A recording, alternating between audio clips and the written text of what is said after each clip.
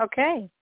So now we're getting to the point of this long letter, or everything we said so far was able for us to understand this point.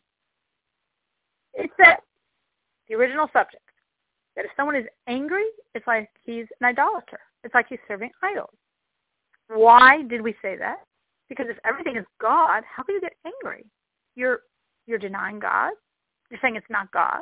You're angry at God. Now, that I have clarified, we only mean this in terms of mundane. If something happened to you, it's not like you want, and you got angry. That's idolatry.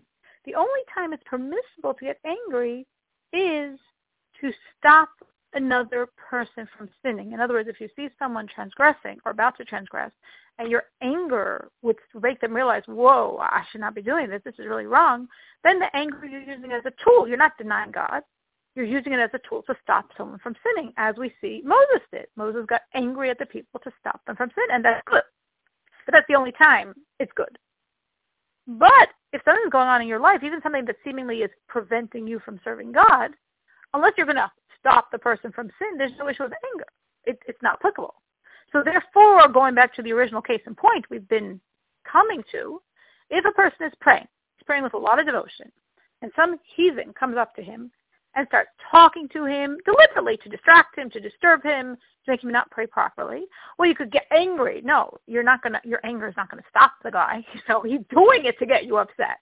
Like and I'm sure many people say to your children, what are you getting upset for? That's exactly what the other child wants.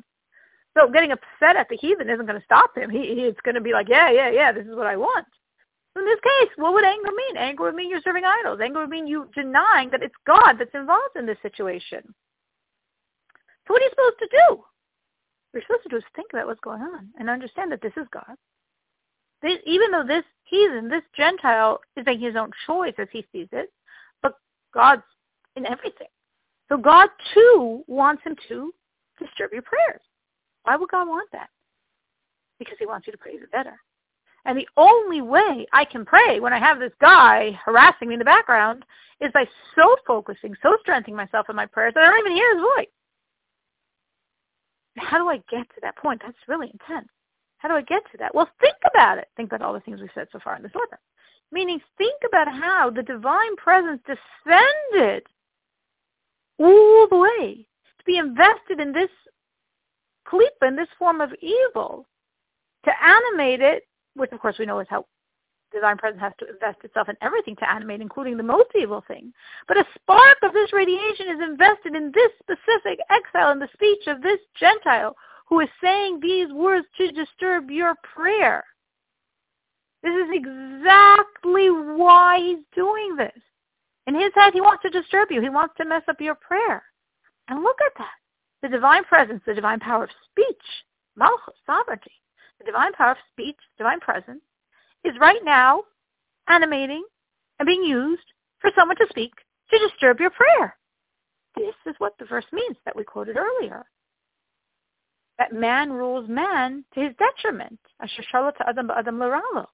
That the man of evil is deliberately trying to overwhelm the man of godliness. He's trying to harm him. And that's exactly what's happening here. The evil forces are trying to rule over the forces of holiness and trying to stop your prayer. We said l'ra'lo, to his detriment, really meant to the detriment of evil. Because God runs the show. So why is God allowing the evil forces to overcome and you be put in a situation where you're trying so hard to pray and someone's just disturbing you? It's not your fault. Someone's disturbing you. Because through this you will invigorate the forces of holiness. You will vitalize the forces of holiness. You will upgrade your concentration. You will meditate on the descent of the divine presence to right now be vested in the speech of this heathen, and you will feel, I've got to liberate it. I've got to free the divine presence.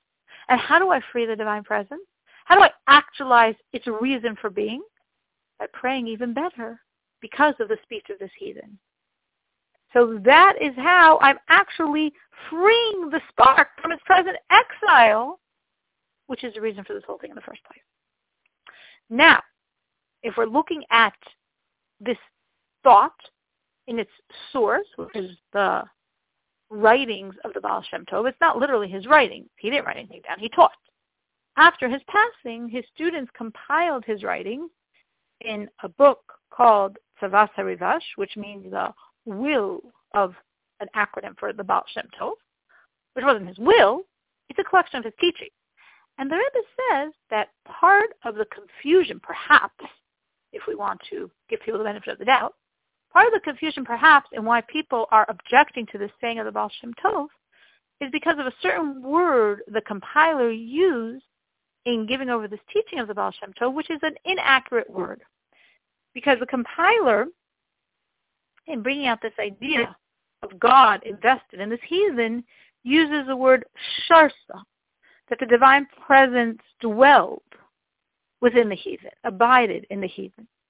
And that's not a correct term. So why did he use an incorrect term? Because, as we said in the very, very, very beginning of this letter, the Baal Shem Tov didn't give over his teachings in the holy tongue of Lashon HaKodesh, of biblical Hebrew. He gave it over in Yiddish. So the book is written in Hebrew. So therefore, the compiler had to take these teachings and translate it from Yiddish to Hebrew. Now, obviously, he knows Yiddish, he knows Hebrew, but he missed the nuance here. So he used the word sharsa, which means to dwell, and that's the wrong word. Why is it the wrong word? Because shurs is a dwelling that's a manifest dwelling of the divine presence. But there's a manifest indwelling of the divine presence in this heathen is not true.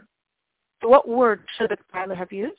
He should have used the word nislapsha, which means becomes invested, which means implying the divine presence is in exile, is not revealed. It's there in a very concealed form, as versus sharsa, which would mean there in a revealed form. And obviously there in a revealed form doesn't make sense, because you can't say that the divine presence in this heathen who's trying to disturb your prayers is more revealed than the divine presence of the Jew praying. That doesn't make sense. So that's not what the Baal Shem Tov meant. He meant nislapsha. It's there in a very concealed form, but you, through your thoughts, are going to understand what's going on and going to extract and release the divine presence that's hidden and in exile, vivifying these words. You're going to actualize its purpose by praying so much more deliberately because of it.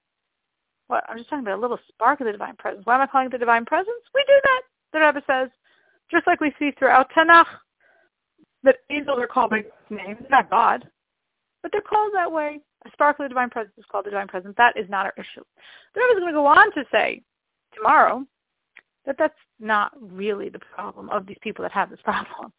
We're just giving them the benefit of the doubt and saying, if the compiler had said nislapsha, dwelling in a hidden way, that they would have been okay with. But since he said sharsa, dwelling in a revealed way, that created all their problems.